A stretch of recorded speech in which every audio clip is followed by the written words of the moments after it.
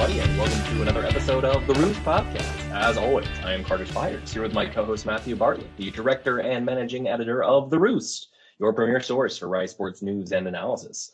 The Rice podcast is a part of the Dave Campbell's Texas Football Republic of Football podcast network. All right, we are here with our final of our AAC opponent previews because, we are recording this on Thursday, July 27th, and Rice starts practice next week. Rice starts fall camp next week. It's here. Pinch me. I'm in. We're ready. Media days are done. That happened this week as you're listening to this, and tie in with Dave Campbell's Texas Football. Met and spent several hours in a hotel conference room with several members of the DCTF team. Easy for me to say. Wonderfully lovely people, lots of funny coaching stories and life experience, and comparing home field collections. Actually, that was brought up. So use the code ROOST, ROOST. Go get home field. I just repeatedly, my wife doesn't really like the sailor owl, like big eye thing. She thinks it's kind of creepy. I love it. So terrorize your spouses and children with large-eyed owls that are slightly fun. But yes, off plug and side note, we love the guys at DCTF and gals. They're great. And we had a good time at media days. And now we disperse and go to the far corners of Texas. Who actually, some of them went to like literally the hotel over to go to Conference USA media days, which was also happening right there in Arlington. And I think the Big 12 was in like Dallas, Arlington too, right? And the SEC is coming. So media days central. Yeah. In DFW. Everybody's, sometimes I've been in the Metroplex and felt like it's just one, like a giant string of hotel conference rooms of a city, of an area. So like that feels appropriate. It's just so easy to get to. And the event center was great. Walked to the bar afterwards and watched the Astros beat the Rangers. Life is good. And football's back. All things. No complaints. It's 2 thumbs up from my side of the Roost podcast. All right, and we are joined now by our buddy Jared Kalmus from Alamo Audible. How's it going, man? Yeah, it's good. It's always a pleasure to be on the pod. Definitely my favorite guest appearance circuit that I do is coming on the Roost as an avid listener. There you go. And is this the first time we've had you on as proprietor of Alamo Audible? Yeah. So we did have to rebrand, a bit of a legal battle with the Alamo Dome, believe it or not. Wait, so was you're really telling me the confusing. Alamo Dome is more rigorous than the Alamo? Yes, I can absolutely confirm that 110%. I'm not gonna say the Alamo doesn't have lawyers like the Alamo Dome does, but they're very much more chill. I guess I'll leave it at that. But yeah, about to say don't get yourself fired. Yeah. Don't violate any NDAs here. Yeah, that was a stressful time in my life. But I think Alamo Audible is a better name for us because we don't just cover football, we cover other sports too. And it's like more encompassing, it's shorter. So it fits on our Twitter handle now because we had Alamo Audible as our Twitter handle because Alamo Dome Audible was too long. So a lot of people thought we were called Alamo Audible anyways. So it all works out. It's good. We wanted to bring you on here so we could spend like 10 minutes per player on the UTSA basketball team. I've been doing my AAC introduction series, which, any non-UTSA listener that's in an AAC program or alumni would enjoy that series that we've been running. And I talked to the Temple guy this week, and he was talking about basketball. I was like, man, I hope you're not going to ask me to go on your podcast and talk about UTSA basketball because there's nothing I can bring to the table or the court at this point. Like it's dire. And he was like, yeah, Temple's probably going to have a pretty bad season. They're probably going to win about 18 games. I was like, dude, I would kill for that at UTSA. Yeah, Are you kidding me? That'd be like a top 5 year in program history, man. God. We've all got at least one sport in the main roster that's like, if you went on somebody else's pod and they're like, oh, what about the so-and-so team? And you're like, can we? No? It is really, really hard. I to be good refuse. at all the Hey, big sports. I talked to some Wichita State folks, and they wanted to talk about basketball and volleyball. I was like, okay, I could. Yeah. I'd forgotten that Wichita State was in the same conference Right. because it'd been all football. There's no Ted Lasso here for real. So I think it was USF. They asked if we had field hockey at UTSA, and my response is, "What is field hockey? Is that lacrosse? I don't know." I'm about to say I need to figure out what sports this conference Sponsors is a part of. I'm pretty sure the school I am teaching at, starting a week from today. Oh man, summer's over. Actually has a field hockey team, but Oh, Carter's gonna do research. I heard volunteer. I don't think that's something that like if you're talking about college field hockey, that's some like the geographical overlap of schools that have that and schools that have lacrosse is pretty much like the Venn diagram's a circle. I think like that's some Yeah, I would go like Maryland northeast stuff right Yeah, there. That's super that's- waspy for that's sure. mid-Atlantic. Yeah. Yeah, people named Bridget. Sorry, Bridget's. Something IVE. I always enjoy there's like a lacrosse, like a college lacrosse website that every year publishes a lacrosse all name team, which is funny in a much different way than like college football all name teams. It's always like Winger Bingston the Sixth and stuff like that. It's more impressive that you just pulled that out of a hat. Just That was so believable. I think that's a real one. I think that might be something I'm remembering from one of these actual lists. Nice. Tweet that out if you find it. All right. At risk of getting into full names and further, a little bit of football, a little bit of getting through, we were talking a little bit offline, media days for the American, new name, new logo, same kind of crazy. Anything in particular you take away from the UTSA portion or what you kind of think? Like, there's no takebacks now. Like, we're all in this. Yeah, for sure. I mean, there were actually quite a few takeaways. We actually did a whole episode on Media Day with Stephen Whitaker of birdsup.com. And I don't know if we've ever done a full episode on Media Day before, which was interesting. But from the UTSA perspective, I think the main thing is UTSA went to Conference USA Media Days last year with a lot of swagger. They were wearing their championship rings at Media Day. Frank Harris is wearing like some super fancy like orange loafers. And people were like looking on designer brand websites trying to figure out where he bought those shoes from and stuff. And they were like much more like subdued and like confident, but also had a bit of humility to them coming to the AC, which I thought was a good sign that they're not expecting to just walk in and like waltz this conference like they kind of have for Conference USA. And I think they do understand that like those two championships are in the past, different level of competition. So that was pretty interesting. And then we got some health updates as well. JT Clark had a pretty serious knee injury, one of UTSA's star receivers, the UAB game towards the end of last season. And it sounds like he's pretty close to being ready to go for fall camp. They said the next 3 weeks are going to be, critical for him to get on the field for week 1 in Houston. And then Frank Harris had another 2 knee surgeries in the offseason. So he went to the Manning Passing Academy but didn't participate. And I was like, oh, that's not a good sign. And turns out, so he had like a lot of athletes that have like kind of those cleanup surgeries in the offseason. And he had one of those, and then I guess it turned into an infection.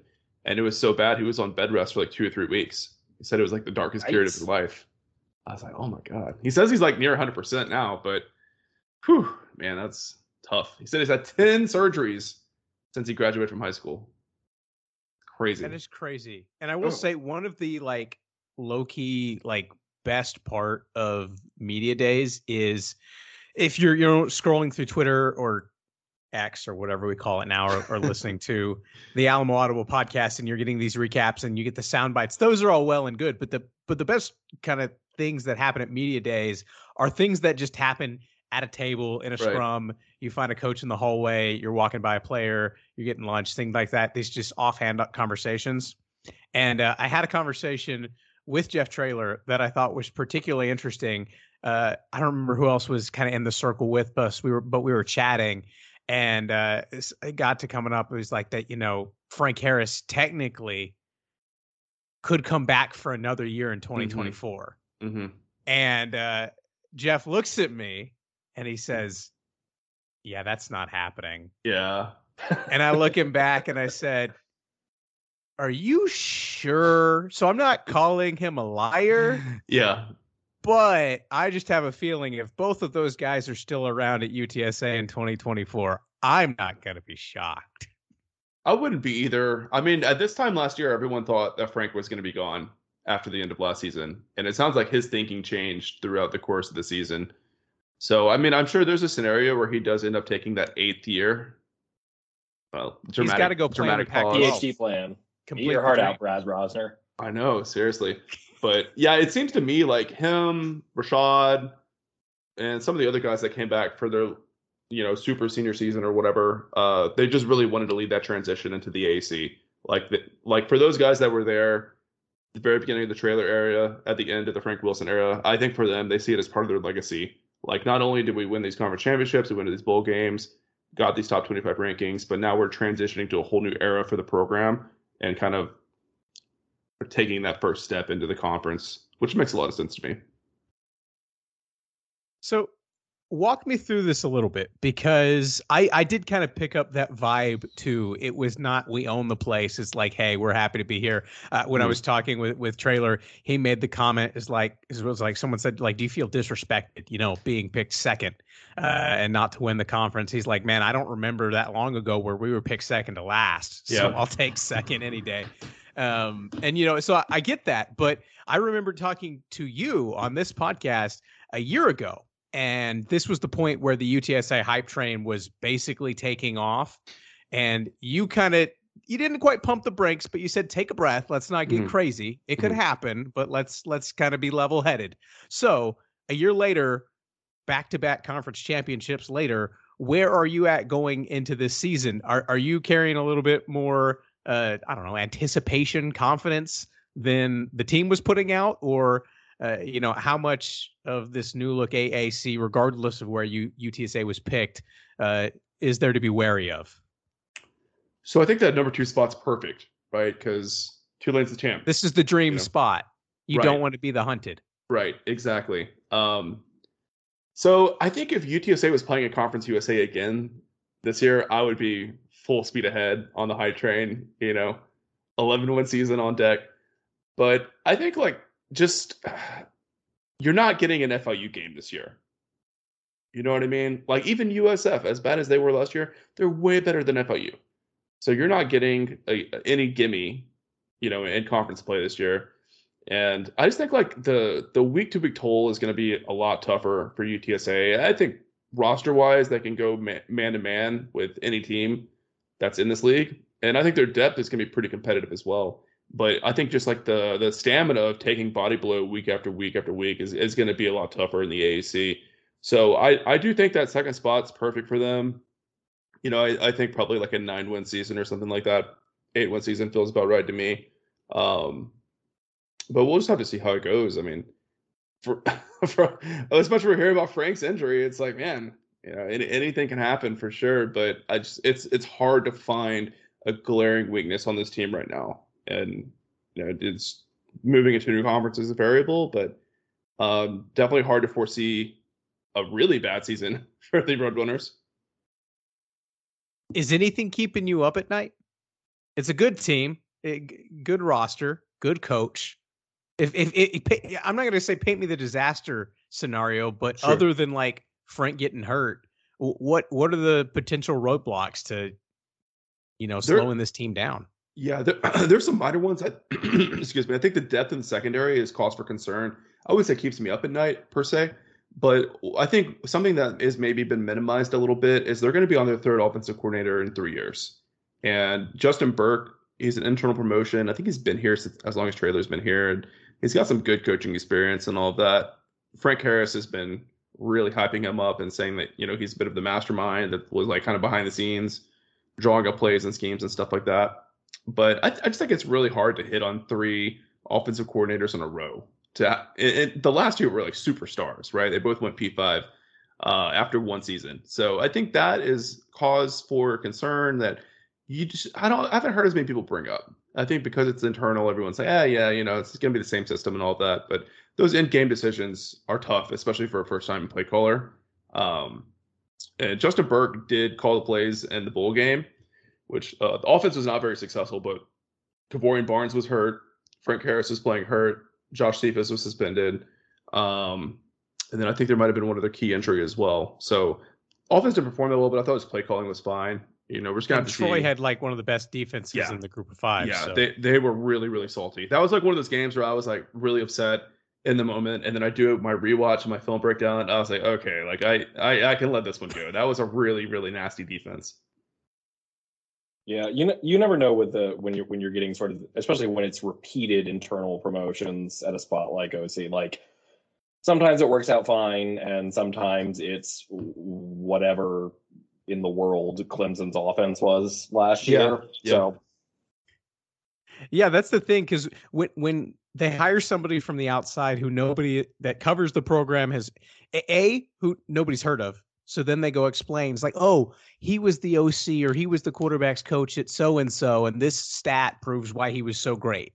And then you're like, okay, I feel better. Or it's somebody you heard of and you're like, oh man, can you believe we got this guy? But when they promote from within, the only guy who has the reference for why he's qualified to do the job is the guy who made the promotion. There's not like a fancy graphic. The graphic was like, here's how our offense was, so we're going to try and keep it going, which is good. But those are the ones that get me more nervous than anything else. Is the internal promotions. Not that it's always a bad thing, but it's just like it's a black box, man. Yep, I agree. Jeff Traylor's hit on all of his internal promotions so far for the most part. So, I think until proven otherwise, you got to give him the benefit of the doubt. But you're right. I mean, if you track college football at large, I think the success rate on these is middling at best. It's interesting. Now I'm thinking through better success rate, internal or external hires. It's probably crapshoot either way. But how you would quantify that? I'm about to say, I feel like we're just picking lots. Do people sue that? Is that old biblical terms? Lot picking? I think so. I don't know. We got there.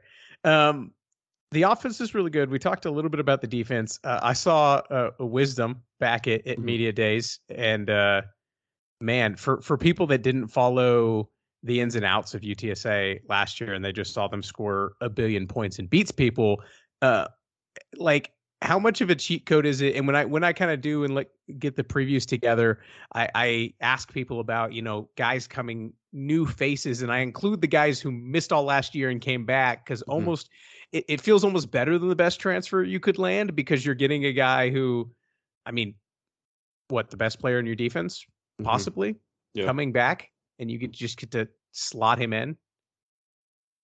Yeah, and he brings like such a leadership aspect as well, and he's really the heartbeat of the defense. And I think the secondary recovered later in the season, and Clifford Chapman kind of emerged and showed his potential. But until Chapman like really started to stand out, there was definitely something missing in the defense, right? Like a lot of communication breakdowns and stuff like that. So excited to get him back, and I mean, he looked yoked at media day. I mean, he does not look like he is coming off an injury and was not working out a lot.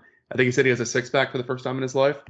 So I just, as a fan of his, I would be check off best shape of his life on your media days bingo card. It's like spring training. Yeah, we did that. Yeah. Who was that pitcher for the Yankees every year? They're like, oh yeah, he lost 20 pounds and he just like looks super fat. Was it Sabathia? I think. Yeah. Chilling. Maybe, yeah, I don't know. Sabathia did eventually lose a lot of weight, but I think he was one every year that was like, yeah, he's doing great, and it's like he looks the same. Yeah, yeah. I think another kind of understated storyline is Rashad Wisdom. I don't think had a turnover these past 2 seasons. He had a whole bunch. I think in the 2020 season, and I don't know if it's just like offenses know to avoid him now. They don't throw the ball towards him or what, but I really want to see him get 4 or 5 interceptions and fumble recoveries this year or something. What about the front seven, the pass rush? I know that UTSA has just kind of turned over like bona fide NFL players and like 7-year starters up front that have kind of made things a lot easier. New faces. How does that kind of look? Because I know that's kind of when we talk about things that, or at least what I've noticed, that differentiates Conference USA from the American and some of the teams. When I kind of went Mhm. through the CUSA rosters in years past, there'd be a bunch of teams that had a guy. Yeah. Like there were 4 or 5, 6 teams that had that one guy. He went off to the NFL. He was really good. But man, I'm looking through some of these teams, and I remember when Rice played Houston last year. Was it Parrish, their star edge rusher, went Mhm. out like first half, and we're like, okay, we're good. And then they just throw 3 more in there. And Right. you're like, dang it, it's not fair. So is UTSA, do you think they're at that level yet, or are they in progress? They're close. They're close. I don't know if I would throw the Sac Ave label on them just yet, because it really, like last year, it was just Trey Moore that brought the heat as a pass rusher, which was a nice surprise because he wasn't really one of those freshmen that everyone had circled as a breakout player. So definitely looking forward to seeing his development. But I think as a unit, that front seven is really strong, and particularly on the defensive line, it's almost definitely the strong point of the roster as far as depth goes. They're not just 2 deep; they're 3 deep. Like, I legitimately think guys on that third string could start for a lot of AAC programs. Like Nick Booker Brown's a former walk-on, and I don't know how many sacks he had, but he was just so disruptive. He's so quick off the line. It's just like always creating havoc. Brandon Brown, I think, was second team all conference, if I remember correctly. He's like a really, really strong, powerful nose tackle. And I mean, you just go up and down that list, and it's like all these guys are just absolute studs, and the depth is there, so they can rotate so much throughout the game, and they're really fresh in the fourth quarter compared to the offensive linemen. So yeah, it's definitely nasty. But for the front seven as a whole, there is a hole at the linebacker position next to Jamal Ligon.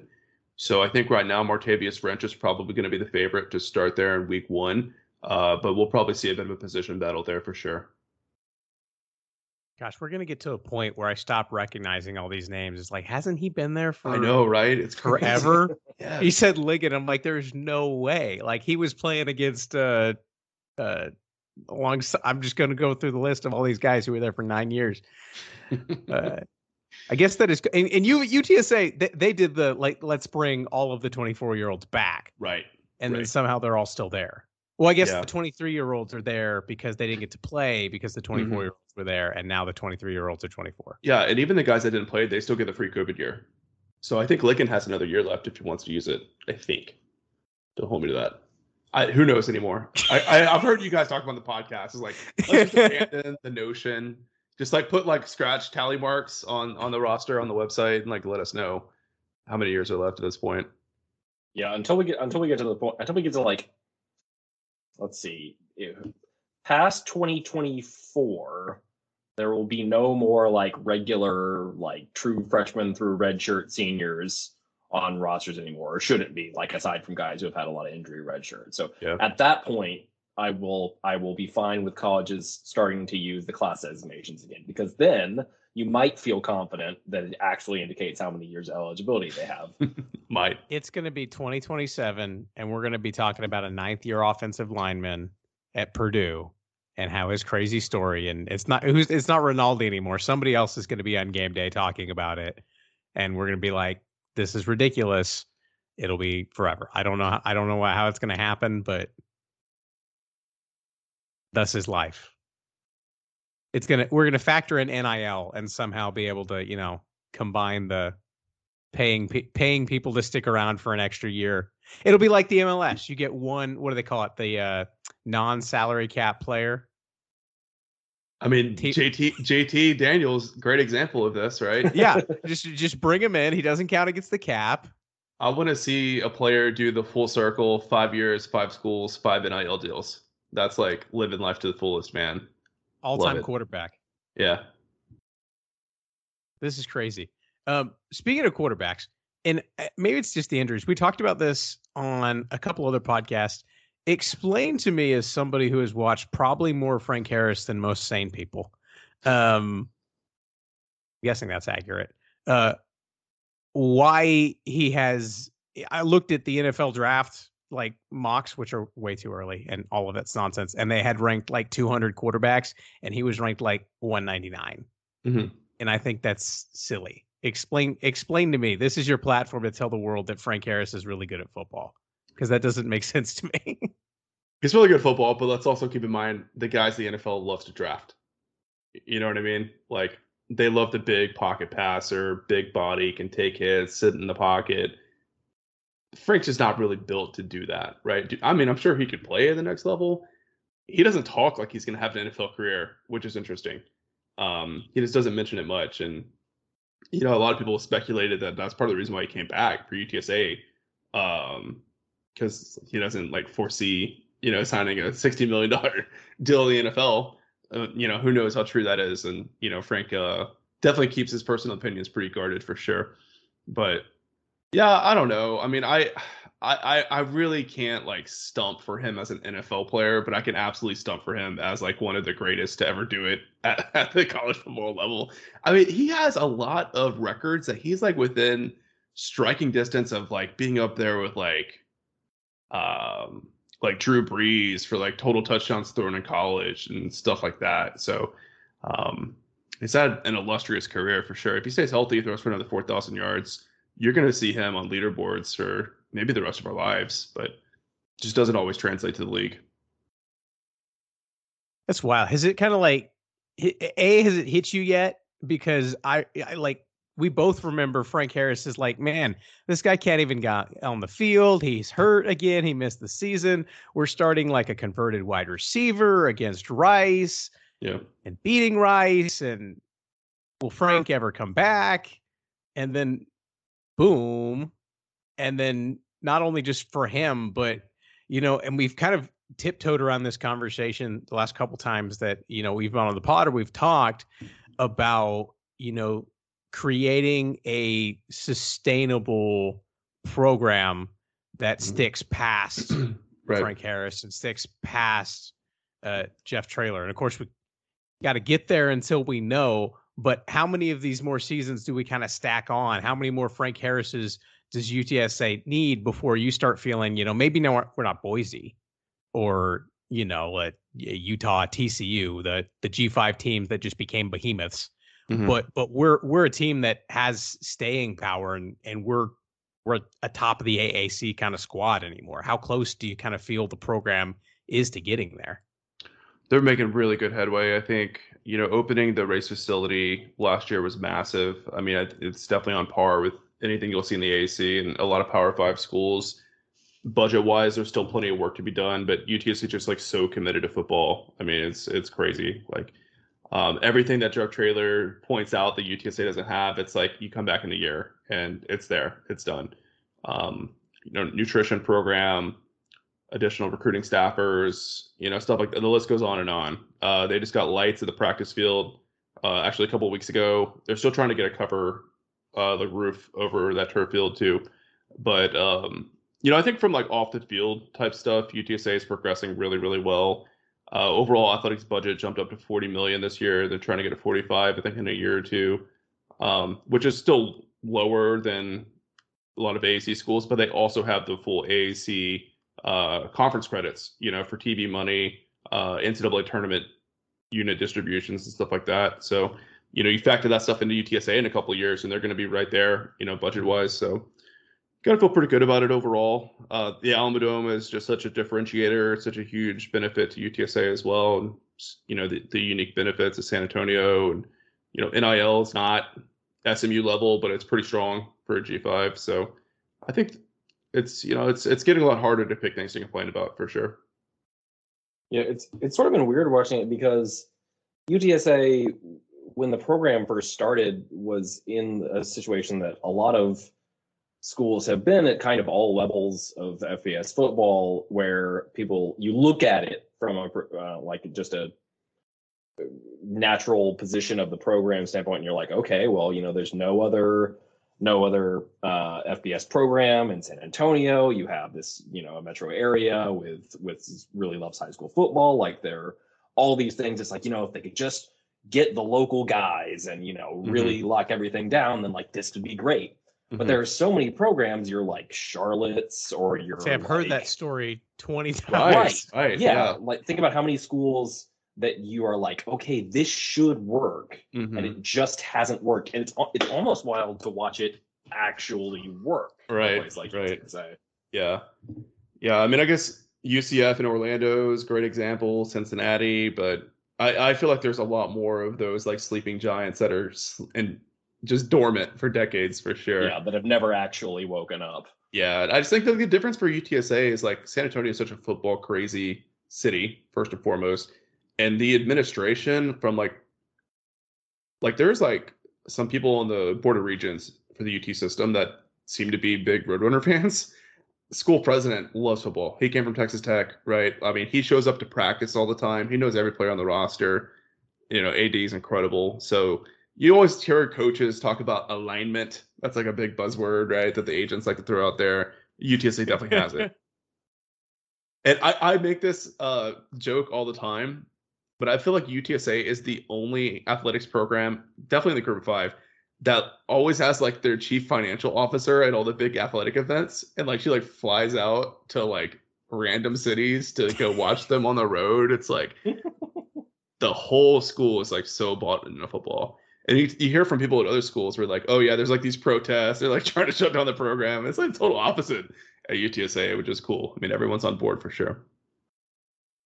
I mean, go one way or another. The other dominant program in the conference that UTSA is leaving shut down their football program for it to work. So I guess you could lean into either direction and find success. Yeah, you want to talk about people in the university system, Board of Regents being in favor of your less prominent institution in the system. There's one primary example where that is very much not the case. Yeah, it is really funny to hear UAB people talk about like UTSA being part of the UT system, like we're gonna get UAB'd to make it into a verb, and it's like that's actually been like the complete opposite experience for UTSA. But we'll see. I mean, you beat UT one time in Austin, and maybe that changes, I guess. But I just think like there's not that much of a what's the word? I don't know. I feel like Alabama is like we can't let anyone encroach on our territory. It's a smaller state. I think the UT system is like cool with UTSA and UTEP and UTRGB, UT Arlington excelling because it's like such a bigger state, I guess, and like. UTSA is never going to actually. They just also compete. Realize that they're not playing the same game. Yeah, exactly. Yeah, it's like I don't know. As a person who grew up in Birmingham, like, and I've never been like a UAB fan, but I like would go to basketball games as a kid, and like from an Alabama family, big Alabama fans. But like, it's so laughable to me that there is very clearly this faction on the UA Board of Trustees that just is determined to like quash UAB. Yeah, and it's like. How can you possibly like UAB is never going to be in the same universe as Alabama, and like it is like how can you possibly be threatened by the existence of this program? Like it's embarrassing. Yeah, poor UAB, but still picked. I think they finished 5th or 6th in the American polls. That's solid. I mean, Mr. for how much they lost and their coaching changeover, that's pretty respectable, I'd say. I'm not gonna lie, I put them way higher than I thought I was going to when I actually sat down and it was time for me to submit my ballot, and then I submitted it. And after I submitted it to the league office, and then somebody on Twitter was kind of straw polling it and stuff together, and I was sending it to some random guy that I was talking with on Twitter, and it was at that point I'm like, now I feel dirty for voting for Trent Dilfer to win football games, and didn't they get a number 1 vote? And they did. Yeah. Yep. I won't speak to. It was not me. I do know who cast that vote. I will not divulge. Okay. Save that for post recording. Yeah, they got one first place vote, which was surprising to me, and then I think the rest of it was the usual suspects. This is where you're supposed to plug your Patreon. Yeah. Put it behind the paywall. It's behind the paywall. I have a long list of things to do. I will say, I will plug the Patreon app. Can I do that as a person who's a co-Patreon person? This happens to me all the time where I, as a person who subscribes on Patreon, I get a little push notification when stuff goes on, and it just makes me really happy. You get an email too. Yeah. It's really nice. And it's a great listening experience on the app as well. Yeah, it's like a surprisingly robust podcast player. It is. Yeah, for sure. Yeah. So get the Patreon app, listen to the Alamo Audible, listen to the Roost podcast. I don't think I do some stuff for our upper tier booster level patrons if you want to subscribe there on Patreon, and we dig into, some, maybe that's what I'll do. The UAB first place voter, he can go on the booster level Patreon tier. Got me some free fodder. Nice. Guys, this is why Jared is the best. Consummate pro. Yeah, I don't know. I don't think there was anything else like super revealing about the media polls, other than if we want to comment. I don't think I've commented publicly anywhere yet on the Biff Poggyisms that have already started. Is this like the new, like, it's not even the Lane Kiffin. I feel like Lane Kiffin was the character in Conference USA, but this is on a whole nother level of like, I don't know, man. Like, Lane always felt very authentic. He was just being his goofy self. I'm not sure. Yeah, he was a goofball. I'm not sure if Biff is doing a bit or it's like a shtick of his or not. It's too early for me to tell. I did like that the Charlotte Athletics account turned it into a promotion. I don't know if you guys saw this afterwards. Yeah, just 3 games instead of just 3 questions. I'm like, hey, all about it. You hired an investment banker to go run your football program. Let's see how it turns out. Yeah. It was an interesting time. We get onto the gridiron in a couple weeks. Anything else that, we kind of talked big picture UTSA things. Is it full speed ahead, spring practice, fall camp time, and then roll? No, Texas. Texas is not on schedule this year, right? Not this year. It was every other for like a decade. I think so. Yeah, it's a really long series, but there's like random gaps in there. I'm not sure if it's every other year. I think at one point it might be 3 years without a meeting. It's weird. So what SEC program is UTSA going to upset this year? I'm sure they have somebody. Tennessee's on the schedule, brother. Yeah. I mean, that's probably wishful thinking on my part, but UTSA has done well enough where like I'm not shocked when people are like, "Ooh, upset alert." But some of these like Tennessee Twitter accounts are straight up homers, and even they are like, "Oh, UTSA is a trap game." I'm like, this guy types like he's 18 years old. Like, what? Like, you're not supposed to be that impressed with the G5 program. Come on, have a little pride in Tennessee Orange, man. I don't know. Put it. I'll be. It'll be one of those. I hope it's one of those. Rice has finished this game, and I have something on in the background as I'm writing my post game write ups, and it's like, oh, it's the third quarter, and UTSA just went up 21-7. See, that's, okay.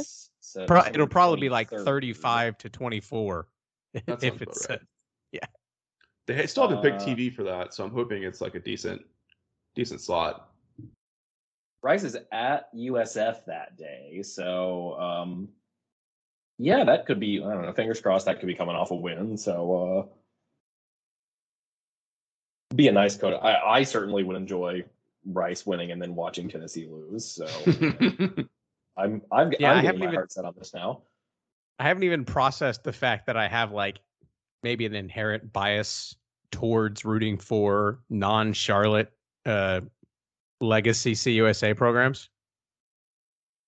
I'm just like, yeah, I'll root for UTSA.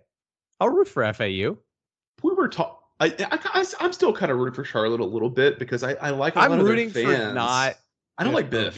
I don't. Yeah, I don't like him at all. We were talking about that on our podcast last night. Like the folks that cover it and the program, I'm all in. Mm-hmm. Yeah, we were talking about on our podcast the other night. Is like, how does Charlotte become the villain of the league? Because when they were in Conference USA, I mean, they were very much an afterthought. Like, no one had a strong opinion about Charlotte, and now they get into the AAC, and everyone's like, "Oh, I want to beat Charlotte." It's really weird to me. I don't know. They don't have anybody left. Like Chris Reynolds is gone, Grant Dubose is gone, Victor Tucker's gone. Shatter Bird might be the one guy who's still there. Their too deep is going to be like 30 dudes that were on Power 5 rosters but never played. So like, who knows? Some of them are going to be good. He Colorado'd that roster. Like he Dion'd that roster. He did. I know. And I mean, like half those dudes he brought in played for him in high school. It's really strange. It's a weird situation. He was at St. Francis. He was like listing it out. He was like, yeah, this guy played for me in high school. It was bragging about it. And I'm like, I mean, I guess that's neat, but I don't I brought my high school team with me to college. It's not like it's not the flex I think it is. Yeah, I don't think that's it's more of a flex for the high school he was at than it would be for most of them. But. Yeah. Well, and keep in mind, he was at a private school, and in most states outside of Texas, you can recruit to private schools. Yeah. So I don't know if it's all that impressive, really, but I guess we'll see. Yeah. St. Francis has churned out a lot of high-level prospects recently, like from when he was there, but it's still a little I don't know, like even if you were an IMG Academy coach and you're like, yeah, I brought all the guys, it's like, yeah, okay. Yeah. I don't know. Yeah. Especially given that those guys would still, if they had actually been great college players thus far, they would still be at the Power 5 schools they originally signed with. Right. Or dare I say, signed at a lower P5. Yeah. It's a big gap from Michigan to Charlotte or whatever. This is going on things that should be obvious. The gap from Michigan to Charlotte. Yeah, I don't know if you have any Charlotte listeners or not, and I'm not. We got some. Okay, I'm not completely giving up any hope that Charlotte's competitive this year because I could see it. I mean, I could see if I was a player, I would really want to compete for Biff because, maybe he acts like a jackass in public, but he loves his guys, right? That seems obvious. Would not be the first time a locker room has rallied around a coach that people outside are like, what? Right. Yeah. And there are plenty of coaches who are not the most personable guys outside of a locker room, but will totally get guys around them. Right. I mean, Nick Saban is awkward as hell. I think that's an underrated part of the way people talk about him is he's actually just kind of an awkward guy. He's not super charming or personable, but Alabama players pretty much all love the dude. So it's definitely not an unheard of thing. So Biff Poggi is the next coming of Nick Saban. You heard it here first. That's it. Okay, I'm looking forward to the videos of Biff Poggi doing the Cupid Shuffle in recruits' living rooms like Nick Saban does.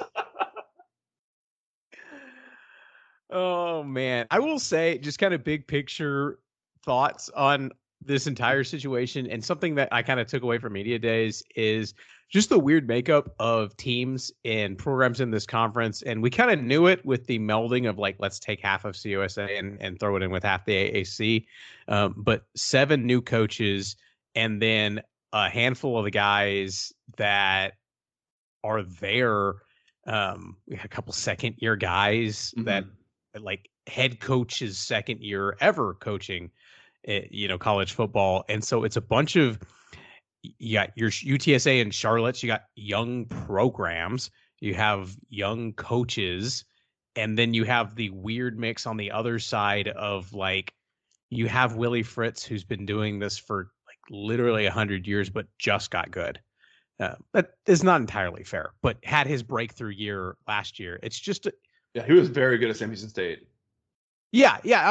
He's a good coach and he's very well respected. But the breakthrough pop, the fact that we can reference pulling a Tulane as a good thing. Yeah, as a good thing. Yeah, that's crazy. You got me thinking though.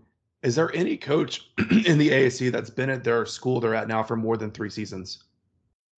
I was going through each one by one. Mike Houston will be in year 4 at ECU. Yeah. Bloomgren's year 5, right? This will be 18, 19, 20, 21, 22, 23. 6. This will be year 6. Yeah, we're through 5. Yeah. So he might be the most tenured head coach at his program in this conference. That's nuts.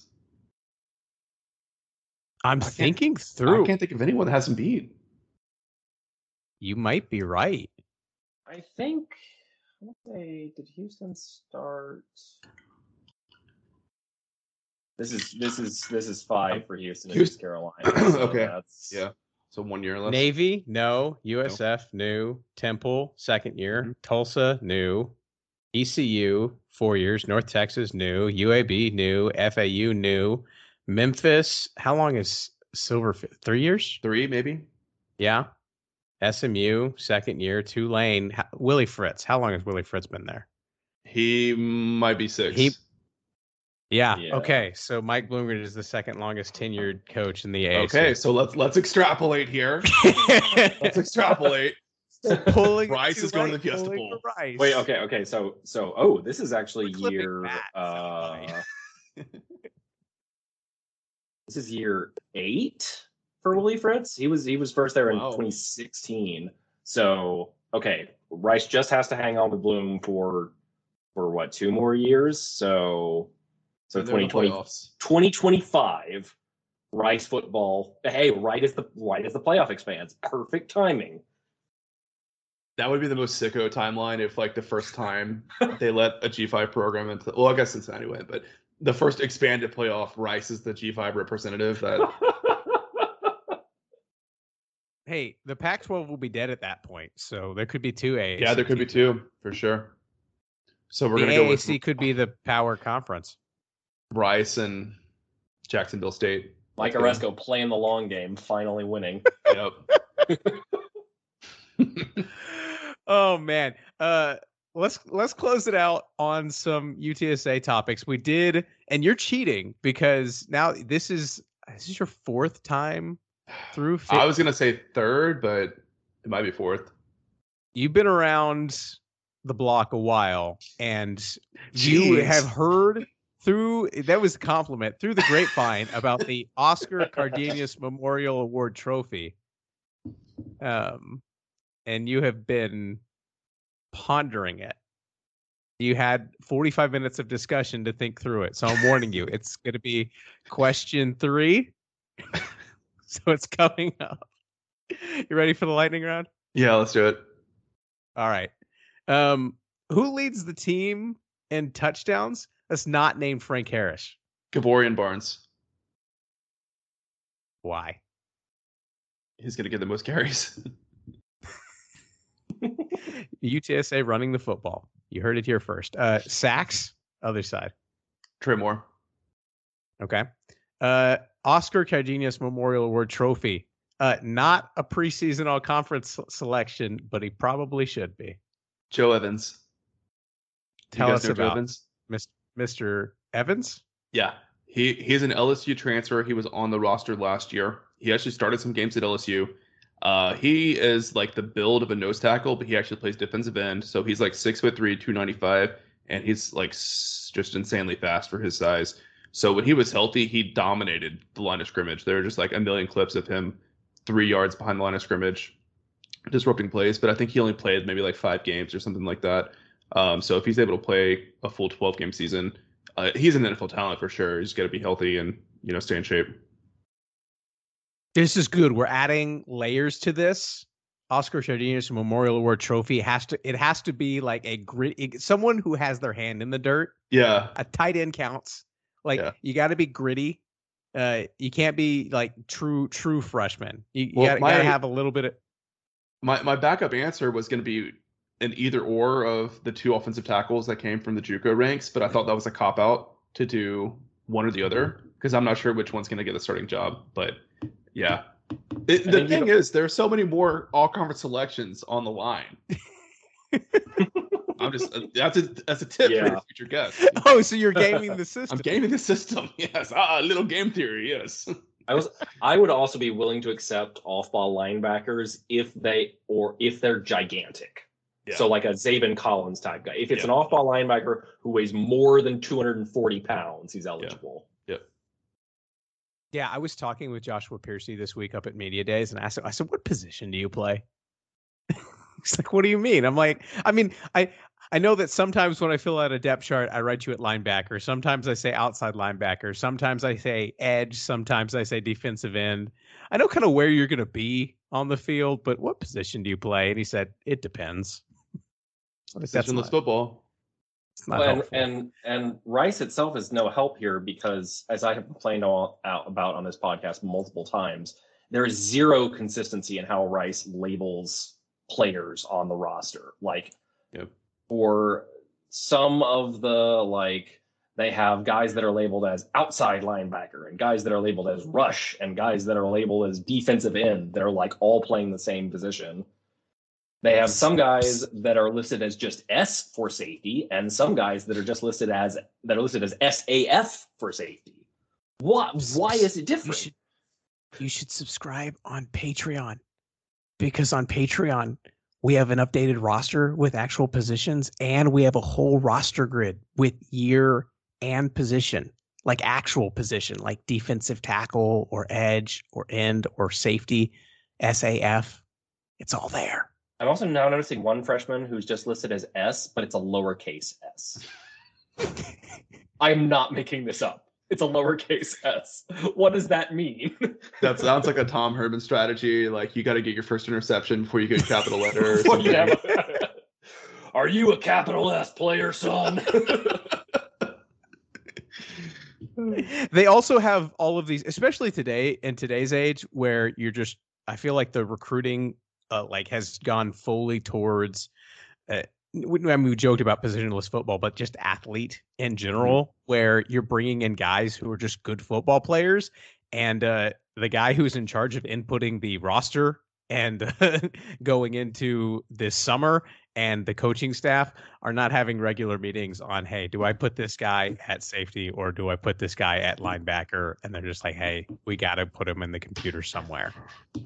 So I'm gonna be honest and say I don't think Rice's chief concern is making sure that people accessing the roster online can pinpoint exact positions. But we're here for you. The Roost is here for you. I have all of that. And I sat through and I painstakingly interviewed Josh Piercy and talked with everybody and tried to figure out if this defensive end was actually a defensive end or a defensive tackle or a nose tackle or whatever. And aside, shout out Oscar. Where is Oscar Cardenas nowadays? Like, what do you mean?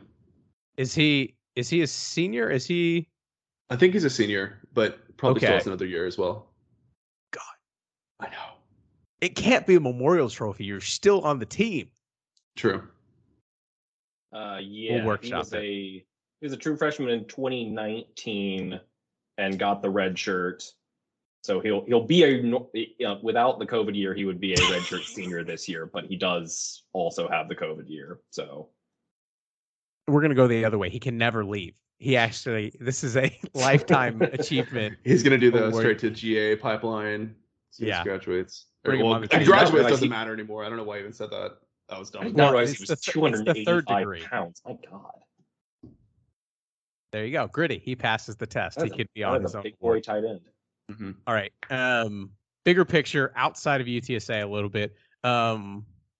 Wide net, AAC player that you're just going to enjoy watching this year. Any of them? Man. I'm still getting to know the rosters, to be honest with you. I did that walking around media days, and I was like, oh yeah, or oh, I just like this coach or that player, and I was like, oh, okay. I'll pick Bohannon at USF. I love a good redemption story. We had a couple of former Baylor quarterbacks around. Jacob Zeno was at media days, Right? Yeah. with UAB. There you go. That's a good pick. Back to UTSA. Rookie of the year, newcomer. See, this is where I can pick my JUCO offensive tackle. Yeah, there you go. I'm gonna go with Buffalo Cruz, all name team. Oh, and yeah, that's excellent. Him looks or Pig he looks Cage? so good in this Best ring. name on the team. Wait, I think is it I think Buffalo Buffalo Cruz Cruz? like Tom Cruise or like Penelope Cruz? No, it's like Kruize. Oh, I think Even he's better. German? Hawaiian? Cruz? No, he's a Pacific Islander. I think he might be Hawaiian. But I'm gonna We're pick gonna need him a for the all follow-up name pod team. for the etymology of Cruz. Right. I'm gonna pick him for all name because he's an offensive lineman, and like Buffalo Cruz just sounds like an offensive lineman. Pig Cage is a very undersized safety, so it's almost like an ironic name for him. I love this. Team MVP. Frank Harris. What would it take for someone other than Frank Harris to win the MVP for UTSA this year? I mean, Frank's healthy; he plays a full season. Is there any possible? I was going to say Frank Harris getting hurt. Right. I mean, that's the main thing. I guess other than that, like maybe Rashad having just a monster season and getting into NFL draft 6 talks, defensive touchdowns. Year. Yeah, something nuts like that. That would be entertaining. I'd be up for that. If you can't pick, I think Kavorian Barnes. I mean, if he averages like 7-8 yards a carry or something like that, maybe he jumps rank. Hey, I was on the Sincere McCormick hype train from the beginning, so I'm there. There you go. He's not here anymore. He's out of eligibility. I know that. AAC big picture. You can't pick UTSA. You're gonna be brave and pick someone other than Tulane to win the conference. Okay, my actual answer is Tulane. The next question is surprise team. Okay, I'll try to have 2 different answers. For a non-UTSA, non-Tulane champ, I'm going to go with Charlotte. Absolutely not. In Biff we trust. I'm not buying SMU, to be honest with you. I guess Memphis. I love Seth Finnegan. I think Seth is great. So I'm going to have Memphis as my wild card championship contender. But SMU's schedule is so easy. In the Pac-12. I mean, true. SMU has a cakewalk of a schedule, though, so I guess they're probably the logical pick. Yeah, I'm just getting used to 14-team conference where everybody doesn't play everybody, and I'm kind of looking through this stuff, and just like it's still like I was talking with some folks from North Texas, and I'm like, oh wait, Rice doesn't play North Texas this year. I was like, this is SMU is not on UTSA's schedule for like 4 years. Sucks. We don't even have divisions. Like, why is and there's not pods either. Yeah, it's strange. I do like when they scheduled it like all of these teams are going to be in this league in 3 years. True. You can't leave. We already have a game schedule. I do like that they announced the matchups like way in advance because you can kind of plan your road trips early, which is really cool. But yeah, I would like a more regional or regionally locked, I guess, scheduling agreement. But for my dark horse team, I think people are sleeping on ECU a little bit too much. I know they lost a lot, but I think this is a well-run program. I wouldn't be surprised if they're much more competitive this year than people are giving them credit for. I think you're talking about programs that have stability. Apparently, ECU is apparently top 5 as far as like established and coaches and players. I'm joining the Rice Bowl hype train as well. For a 6-win season, not for an APR selection. Go else. We did, in fact, come to play. That's actually been written into the bylaws now. Like that caveat, like they'll still take it, but like they added a rule above that. It's like APR, but first Rice. If Rice doesn't have 5 wins, then we go to APR. Well, when the goal was bowl wins, and like technically they are getting to a bowl, and technically they did. It's now been codified that doesn't count anymore. It has to be an actual 6-win bowl season.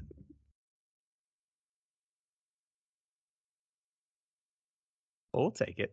I'm all for bowls. That's the right answer. I think you're the first person that has picked Rice, and that is why we're going to preemptively invite you on for next year, no matter what conference UTSA is at. Excellent. Hopefully, is Rice and UTSA on the schedule in 2025? I think they're the protected rivalry. Yeah, that's the game that happens every year, which is like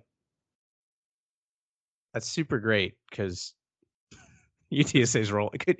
Jeff Traylor and Frank they'll move on, and then we'll see. Mm-hmm. It's great for me. I'm up in Houston. I don't know if I knew that. Well, welcome, native Houstonian. Yeah, I'm also now an adopted member of the Rice family, which I haven't told you guys. So my wife now works in the Alumni Association office. Nice. So I'm gonna go and plug that. If you're a Rice there alum, we go. Listen to this podcast. Definitely follow the Alumni Association on Facebook and Twitter, Instagram, and volunteer for some events, and you'll get to work with my amazing wife. There is a strong chance I may have met her because I have been to a couple of alumni events this summer, and I remember them talking about like, oh yeah, we like hired some new people in the alumni office, so we're like beefing up these events. That would be her. if you were at the happy hour at Boheme recently, that was her first event that she threw. Yes, I was at that one. Excellent. Thank you, Carter. That is hilarious. Please tell all your friends how much fun you had. This is great. We're in. This is high time for Rice. Like we're soaring. There's owls. We have co-opted the UTSA we're getting flagship podcast and brought them under. Speaking of owls, I really enjoyed at Media Day how all the coaches would sign off with "Go Owls," and they'd be like, come back to the mic, be like, "Go Temple Owls." So Stan Drayton was the first one. He said it with Temple. He said, "Go Owls," and he like took 3 steps off the podium, and then he just comes back, Temple, and just like did not process it at the time, and then it became the whole running. And I will share this because we were on YouTube with Tom Herman afterwards, and then we can close out. But we're on YouTube with Tom Herman, and I asked him, I said, so now, you've coached at Rice and you've coached at FAU, so you've hit 2 of the 3 owls. And then without missing a beat, he immediately says, so yeah, when they fire me at FAU, I'm going to go get a GA job working for Stan. Nice. And just boom. And I was just like, okay, that was amazing. Can we clip that? Where it's plug the Rice Athletics YouTube channel at Texas, right? Do what? Stan was on Herman's staff in Austin, right? Oh, I think so. I think you might be right. Yes, he was. Yeah. Cool. Full circle.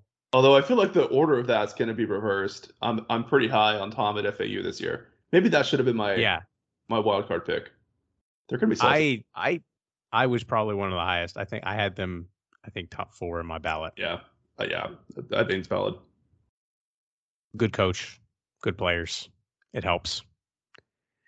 It's no Jeff Traylor or Frank Harris, but we can't all be. I love it. So any other Rice events or departments you need to plug before you get I will say I got a private tour of the new engineering building, and it's amazing. So when that thing opens, definitely go check it out. It's really cool. Very impressive. This is great. Anything else related to, you plugged position stuff that you were scouting through the American. What else is going on the Alamo Audible that folks need to be listening to? Yeah, so I mentioned our AAC introduction series, which I think anyone listening to this would enjoy. We've done USF, Tulane, Temple is releasing tomorrow. And oh man, I forgot one already. So we're rolling through them pretty quick. They've been a lot of fun, and we just have learned so much about these schools, and just the guests have been amazing, super knowledgeable and passionate. So definitely check that out. But for those that don't know, we're on the San Republic of Football podcast network as the Roost. So we're easy to find. You're already subscribed to us. And then you can check out our website, alamoaudible.com, which we've really been beefing up our storefront this year. So we just released a new collection for the UTSA fans listening. Go check out the Banditos collection. Super sick. And then we've got 2 more collections that we're trying to get out before the start of football season. It's here, man. It's basically August, September. UTEP was practicing today. Oh, yeah, they're a week 0 game, aren't they? Yep. Yeah, I mean, Rice starts on Tuesday, so it's pretty much here. Let's roll. All right. Thanks for sticking with us, guys, through the basically. There's your off season, because like you said, camp's starting up. We're done. We've done every AAC opponent preview. Best for last. But thanks to Jared for hopping on. Congratulations on earning yet another appearance on the pod for next year. Thanks. Yeah, looking forward to hopefully coming back mid-season. Yeah, but thanks for sticking with us, guys. So we'll see y'all soon to actually talk actual Rice football for the 2023 season. So we'll see you soon, and Rice fight. This show was edited and produced by Carter Spires. It features music from Joseph McDade.